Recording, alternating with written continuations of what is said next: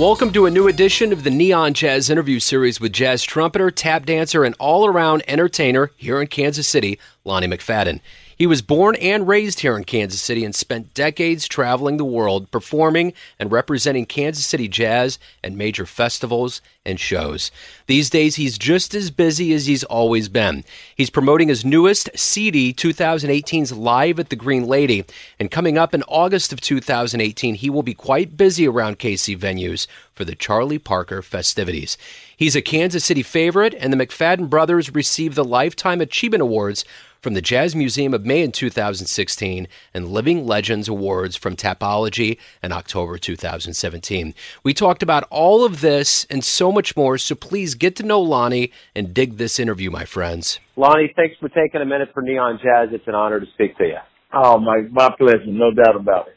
So let's go ahead and dive in here. I love Live at the Green Lady. That just sounds like it was a good time, man. It was a good time. I have to tell you, man. I'm surrounded by all these young, great musicians, so how can it not be fun? Yeah, absolutely. Well, and it's so good to have the Green Lady, which is turning into a bona fide international institution to play jazz in Kansas City.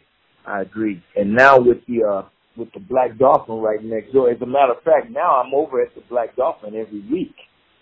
You know, and so that's like an annex to the Green Lady. Absolutely. So how long was this live recording in the making? Had you been thinking about doing it for a while? If I'm to be completely honest, it wasn't my idea at all. It was John Scott. He approached me. He just asked me if I wanted to go out and have lunch. He wanted to talk to me about a couple of things. Now, mind you, I wasn't one of the people that played at Green Lady, so I had no idea what he wanted to talk about. I thought he wanted to offer me a gig here and there. And when we started having lunch, he started talking about, asking me if I ever thought about recording live. I said, yeah, but I'd like to, but, you know, I don't ever have any place that I get a full rhythm section because of the logistics, the money and everything. And we started talking, and he just asked me if I would be interested in doing it at Green Lady, and I said, yeah, and it just happened that way. And so what he did, he scheduled me to play at Green Lady one time a month for 4 months, and on the 5th month, we recorded. And what happened, he had just bought the Black Dolphin. He hadn't even officially opened, he hadn't had the grand open, but he asked me if I would like to do it over there because they have a stage and lighting and everything, and he said it would probably be more conducive to what I do. And I said, yeah. So we actually recorded Live at Green Lady at the Black Dolphin because it had just opened. Very cool, man. That's a great way to christen the joint, that's for sure. Yeah, I hadn't thought of it that way, but I think so, yeah. You know, this was a question I was going to wait to ask you as we kind of got going, but I think we're leading into it now. You talked about the cats that were backing you up on this recording, and just kind of in general, what do you think about the Kansas City jazz scene? How happy are you in 2018 with it? Oh my God, it's the best I've ever seen it in my lifetime. I mean, I've heard the stories from my father about the 20s and 30s, so and the recordings back that up with Lester Young, Count Basie, Big Joe Turner, Charlie Parker. The list goes on and on. But now, what we're seeing now with all, and again, I think Bobby Watson has a lot to do with it. All these young guys are coming in studying with him, and he's turning out all of these young monsters. I mean, there's so many guys that are 35 and under that play so good now. There's so many of them, and I love it, man.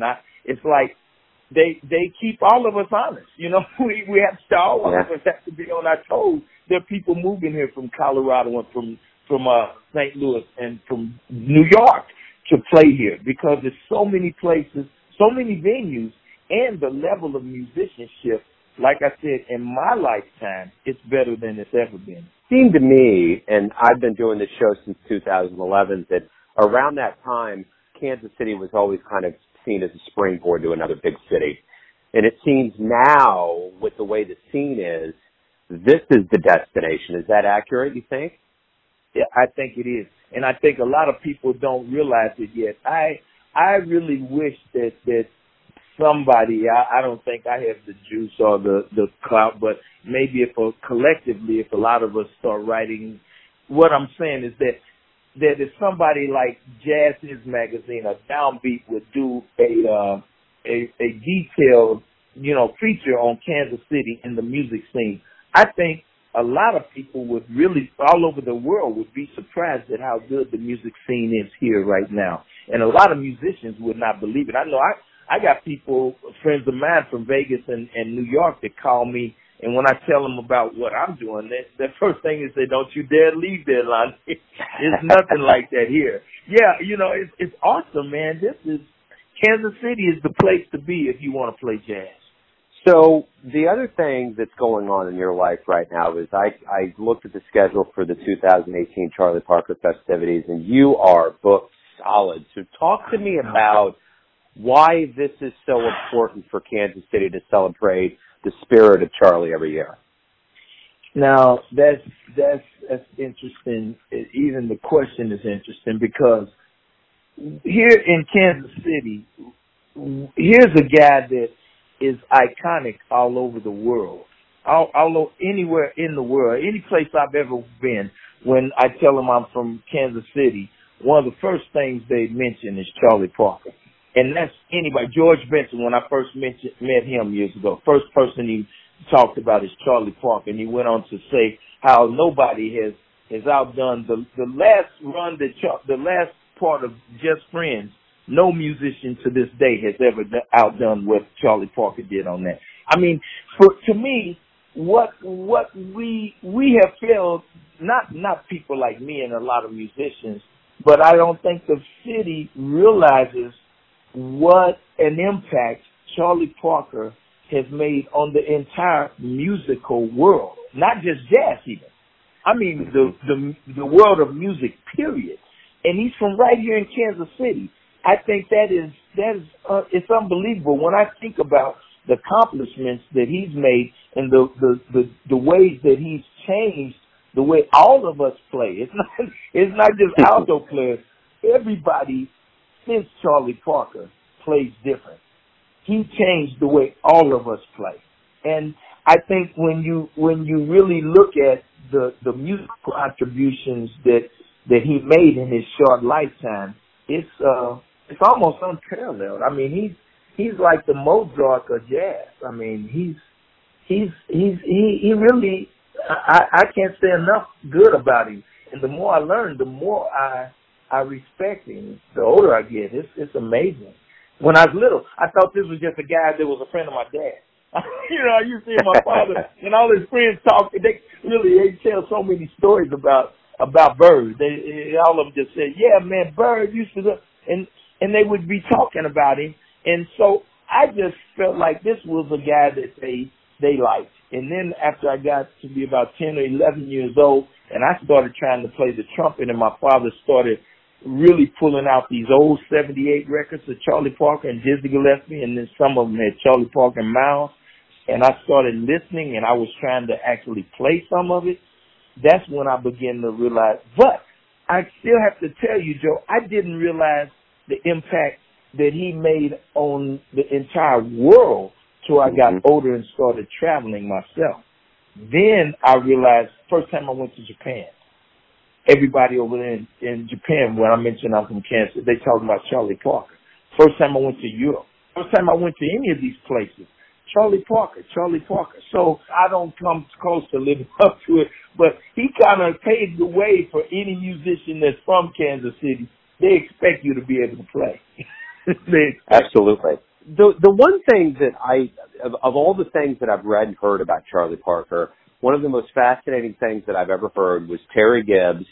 He's in his 90s. He knew Charlie, had a lot of heydays with him, and he said at one point, he had that old man 90-ish logic. He said, that man will never happen. That person will never happen again. It's like a spaceship dropped him onto this planet, and it will never happen again. Yeah. And when I heard that, man, I was like, you're right. I mean, it's something, and you're totally right, that I don't know that the world understands, and it transcends jazz. It is a level of music that was so off the charts, and the fact that he was only 35 and he squeezed all of that, it's mind-blowing. You know, I agree with everything you're saying, Joe. Everything. I mean, it's really hard to wrap my mind around it when I think of. He just came here. He had his own way of doing it, and it was so perfect. It was so perfect for what was already going on that what he did was so logical. It was mathematically and harmonically correct, and it was. He had this approach that was so fascinating and fast. I mean, it was perfect. It was perfect. I mean, and they've analyzed his music in so many ways by now.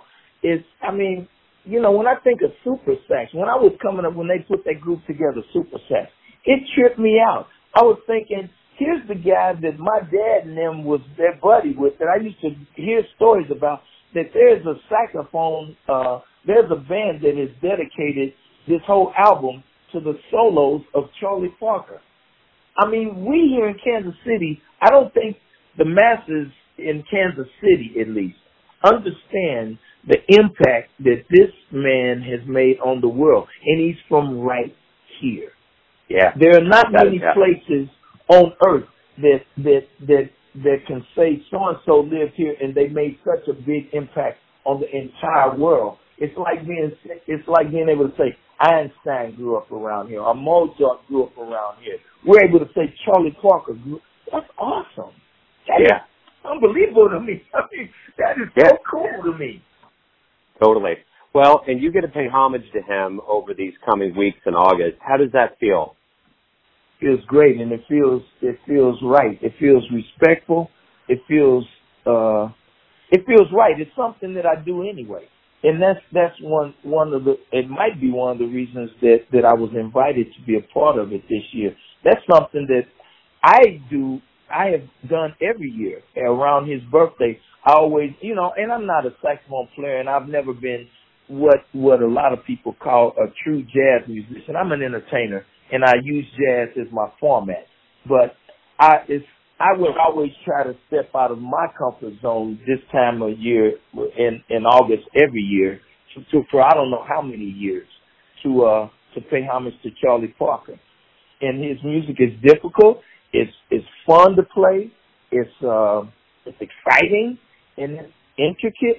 It's got a lot of things to it that make it just wonderful for me to try to. Now this year, of course, is different because I am part of the official celebration, so it's intimidating to me, man. I got to step up my game in a way that I never have, and I'm enjoying it. I enjoy the challenge because I have so much respect for the music and the things that he did, and that I to be honest with you, I'm more than honored and humbled that they asked me, because I'm just one of many people in this city that are out here really trying to play this music. So I'm glad that I was asked, and I mean that sincerely.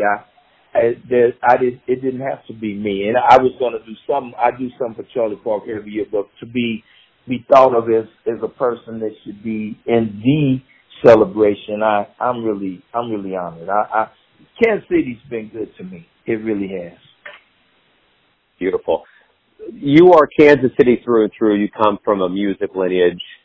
So Tell me, where did you grow up? How did you get into music? Kind of give me a timeline of how things started for you in that music path. I grew up in the 60s in the inner city in Kansas City. I grew up on 29th and Euclid. I went to Lincoln High School. I started in entertainment as a tap dancer because my father was a tap dancer. Back in his heyday, he used to dance with Count Basie and Jay McShann and all. As a matter of fact, I met Jay McShann in my mom and dad's dining room. One day, I used to have a band as a teenager, and we used to practice in my mom's basement. And my father hollered downstairs. He said, "Hey, you guys, come here. I want you to meet a friend of mine."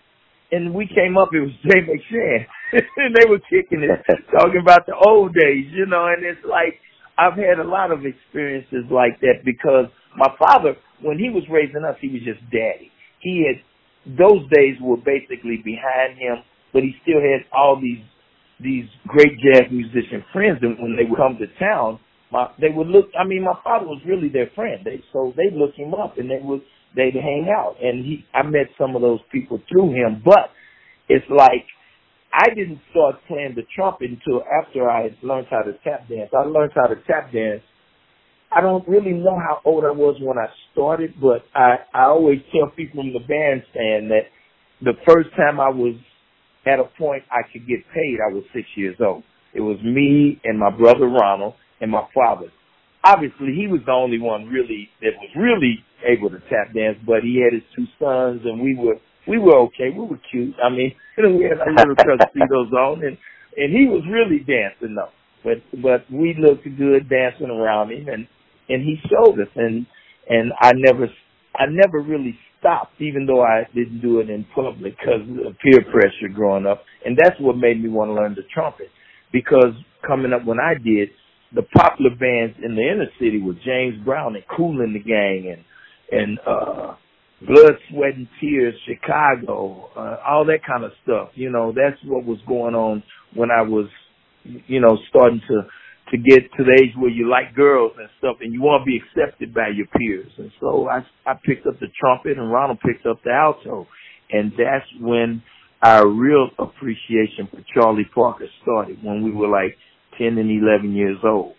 And by the time we were teenagers and trying to really, really play, his music was, as a matter of fact, even though I had a funk band, the first jazz song that I had my funk / R&B band to play was a Charlie Parker tune called, he named it, on some recordings it's called Bigfoot, some recordings it's called, but Bigfoot is probably the one that a lot of people call it, but it's another, I thought of it and then my brain just went. So anyway, but it's about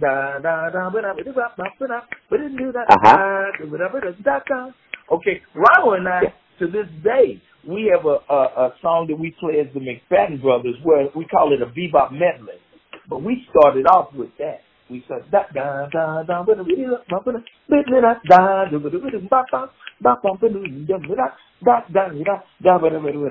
and that's the way we start our bebop medley. And that's the song that we learned when we were like, I don't know, 12, 13 years old. And I remember we used to stand in the front door back then. I don't know if you're old enough to remember when you'd have the big console stereos in your house with that would have the television and the record player and all of that. Yeah. I used to stand in my mom and dad's front door in the screen door and put on Charlie Parker and Dizzy Gillespie playing Scrabble for the Apple, and everybody in the neighborhood thought, oh my God. They thought we were unbelievable because we knew the solos, so we would look like we were playing, but we couldn't play it. Right? So that's we've always, Ronald and I have always tried to play like Charlie Parker. Yeah, beautiful. Now, so you've always been comfortable with the stage. You're talking at 6, you started. So for your whole life, that's just like breathing for you. It is home for me now. I have to admit, it's my safe haven. And that's a good, When I get on the bandstand, I'm more comfortable there than I am sitting in the audience, or if I go to a party or anything. I'm not as comfortable on the bandstand. I feel like I know what to do. I'm sometimes awkward around people. You know, I don't know what to say or what to do. Sure. Let me ask you this. As far as like teachers and mentors in your life that really gave you advice that stuck for all these years, who do you remember? What did they say? I remember my father more than anybody.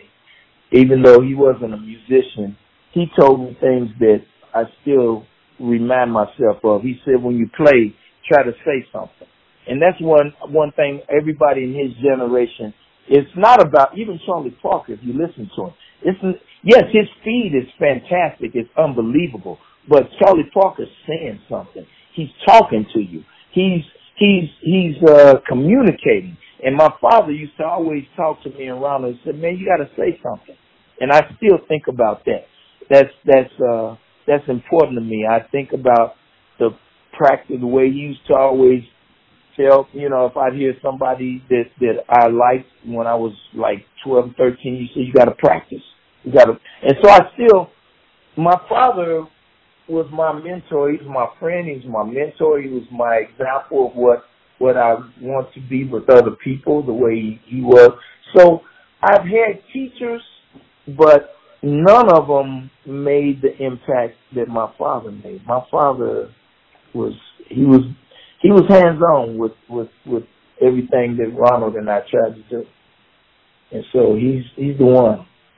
Absolutely. So at this point in the history of Kansas City lore, you're a veteran, you're well respected, but leading up to this point in your life, you played around a lot of big names, shared the stage, you and Ronald did with, the Count Basie Orchestra, Wayne Newton, Sammy Davis Jr. What did you learn from those greats that have made you teach others and give to them? Well, I don't know if I teach it by saying it. I would like to think that my example says one thing that I saw, and I think I saw it more definite with all of these people that you just mentioned have this one thing in common. But by me being Ronald and I were with Wayne Newton for 3 years, so I saw this day in and day out, or night in and night out. And that is that there has never been any time that he has ever walked on stage that he didn't give everything he had. I remember we played this one fair, and he was running a temperature so high that the paramedics were waiting backstage. But Wayne Newton was contracted to play an hour-and-a-half show. We played a 2-hour-and-a-half show. And he walked straight off stage and walked straight while we're playing the chaser or the curtain closer or whatever. The band is still playing. As he walks off stage, I watched him walk into the paramedics truck where people were grabbing him. He was that sick, and nobody knew it except us in the orchestra. And that's something that will always stand out as a moment of this tells you how real it is. Because I've always heard that from everybody, my father, from Sammy Davis, from everybody, that when you get on the stage, those boards are sacred. I'm getting chills talking about it. That it's like that's sacred ground to a real performer, a real musician. It's like whatever problems you had, if your wife was just left you, or if you're sick, or if your mother's sick or dying, or any of that. Once you get on stage, that you can't deal with that. You have to deal with this.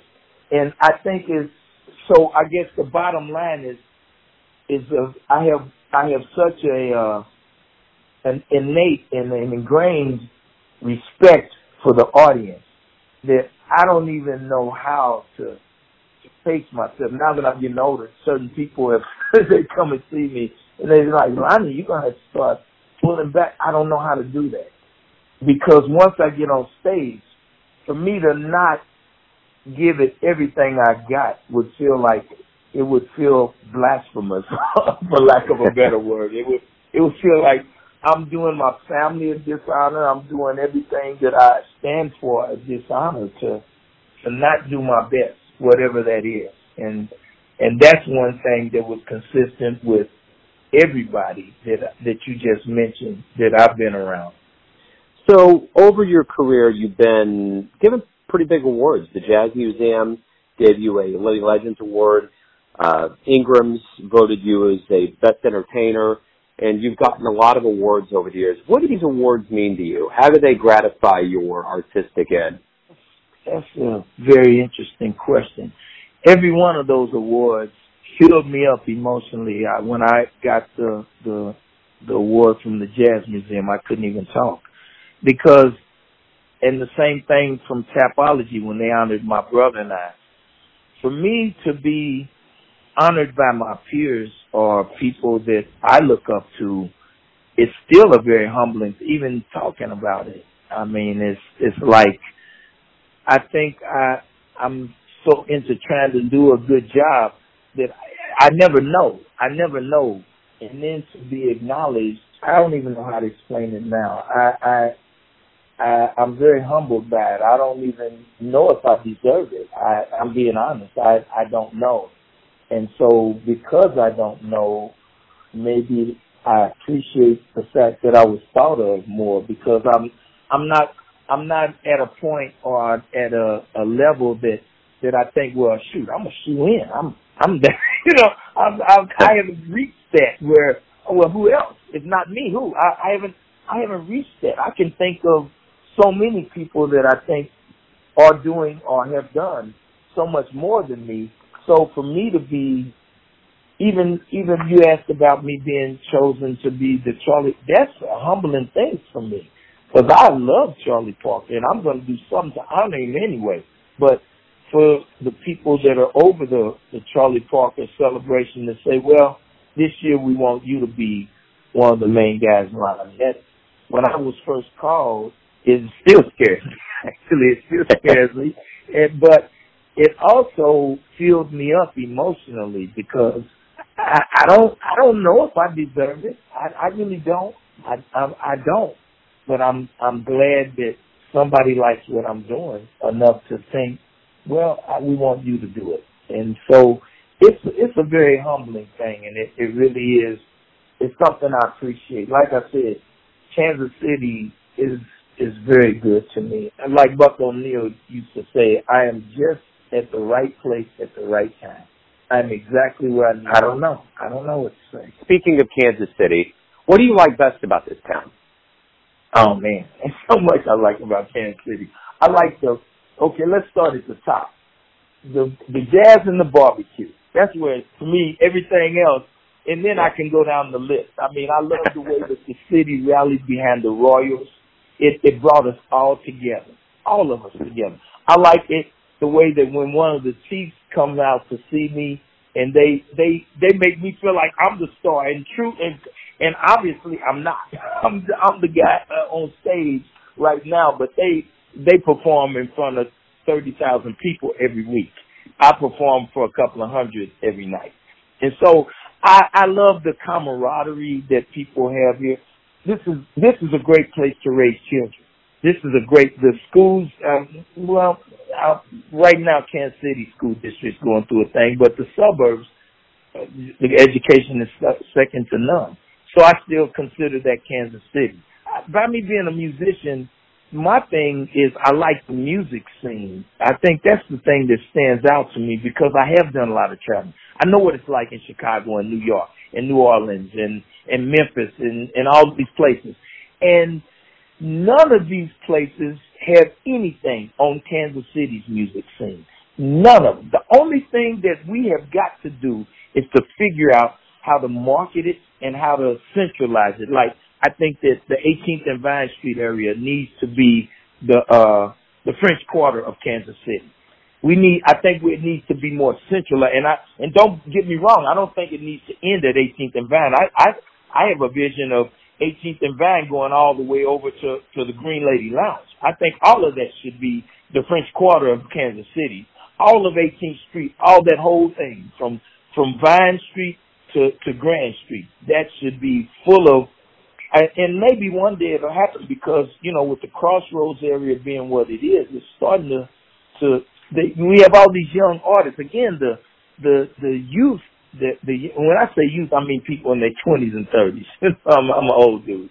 So I like what Kansas City is now, and I like what it seems like it's getting ready to be. That's what I like. Right on. How do you feel about your career after all of the years that you've been in this town and everything that you've done? Are you happy? I'm happy with the way that I'm received in my hometown. I could talk about making more money or going to places and getting more glamour or whatever, but it's something about going to the grocery store and people let me know how good it made them feel when I sung a special song to their father that was in World War II before he died, or something like that.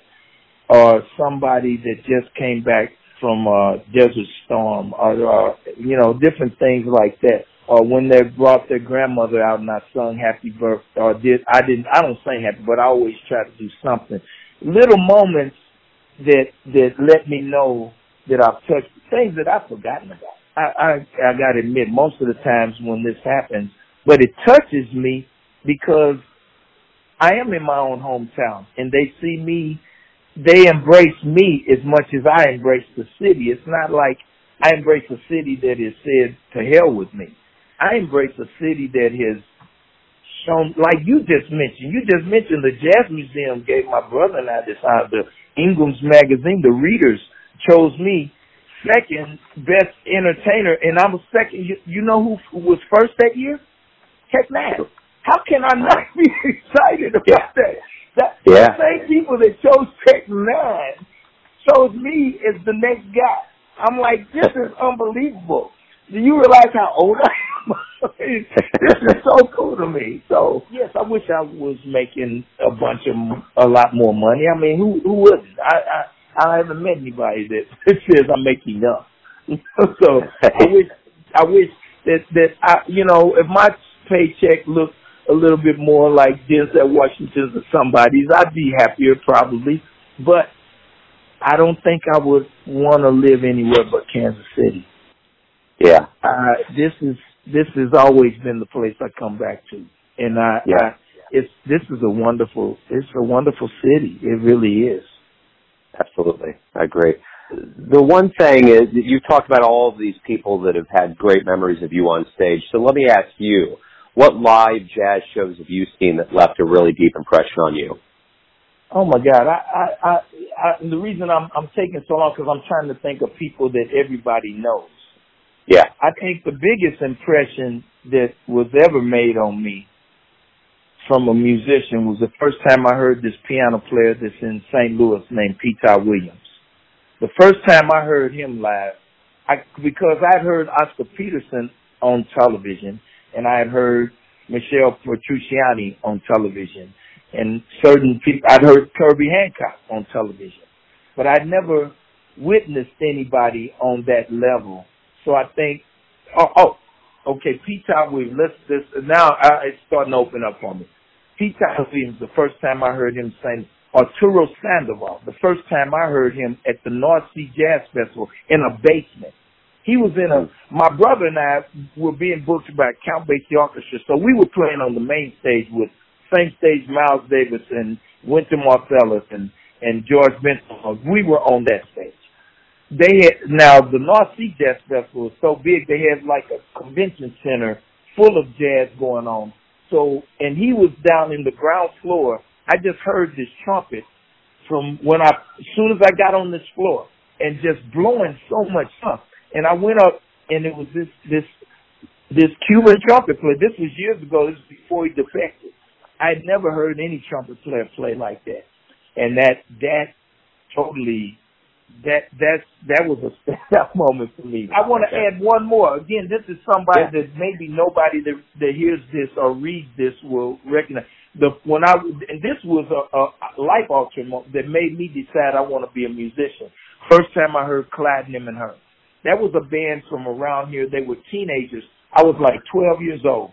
And they were playing stuff by Chicago and all of that kind of stuff. As a matter of fact, this one, Kansas City used to have real jazz festivals down at the Municipal Auditorium with Maynard Ferguson and the Count Basie Orchestra and all of those kind of people. It was, and Bill Chase would come here. Platinum and Her were on the jazz festival, and they got the write-up. And that was the first time I had an emotional reaction from music where you get the cold chills and you tear up when you hear the love song.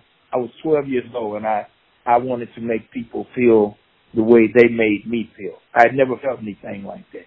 And that's definitely three performances that I can think of that have totally blown me away. Right on. So let me ask you generically, why do you love jazz? I love the freedom. I love the communication. I love it's like, and again, I'm not trying to sound like Wynton or different people like that, but they've talked about it being the most democratic thing, and it reflects the most democratic aspects that prevail in human beings, and it is. In order to play jazz and play it good, you have to listen to the people around you. And then you have to be creative enough to make your own contribution. And jazz at its highest level, you are totally doing it your way. And you're spontaneous, like this conversation we're having now. Everything I'm saying now, if I read it back, I might see that my language, I could have been more proper with it. But I'm talking off the top of my head. And this is about as real as it gets. And that's what I like about jazz. When you're around good players, we listen to each other, and we do try to give our interpretation of the music, or to put it in more of a layman's term, everybody's commenting on the subject that matters, the song or whatever, and they're doing it through their instrument or through their vocal or whatever. Me as a tap dancer, through my feet, and so it's like. It's right now. It happens once. It happens right now, and at its highest level. Oh, I love that. It's probably the most fun you can have in front of a lot of people. Absolutely. So I want to get to the heart of a Kansas City institution, and I want to ask you this: everyone has a version of you. Your fans, your family, your friends, but you know yourself best. Who do you think you are? I think I'm a guy that loves what I do. I think I am a guy that is fortunate enough to be able to do something that I love, and I get a chance to pay the bills doing it. And I think I'm a guy that appreciates being in this position enough that I refuse to not do it. I cannot imagine, because I have done other things. And maybe that's what gives me this deep appreciation. But I think that I'm a guy that's just so joyful because I can do what I do, and other people enjoy it too. That's what knocks me out. I'm not so hung up in the art that it's just about the art. Yes, it is about the art, but to me, it's about me bringing it in a way that you and everybody in the audience that we connect. I want us to connect. I want to connect with the audience the way I connect with the guys on the bandstand. That's who I am. Well, I'll tell you what, Lonnie, it shows. It definitely shows, and I hope. Yeah, totally, man. And I think most people in Kansas City that even know who you are or have seen you live would have to agree with it. Lonnie, it's been an honor and a pleasure to speak with you. Thank you for opening up the pages of your life and what you've done in Kansas City. It's been remarkable. Thank you. Thank you so much, Joe. I appreciate you. Thanks for listening and tuning in to yet another Neon Jazz interview, where we give you a bit of insight into the finest players in Kansas City, New York City, and spots all over the globe, giving fans all that jazz. And thanks to Lonnie for his dedication to Kansas City and all that great music. If you want to hear more interviews, go to Famous Interviews with Joe Domino on the iTunes Store. Visit neonjazz at youtube.com. And for everything Neon Jazz, go to the neonjazz.blogspot.com. Until next time, enjoy the jazz, my friends.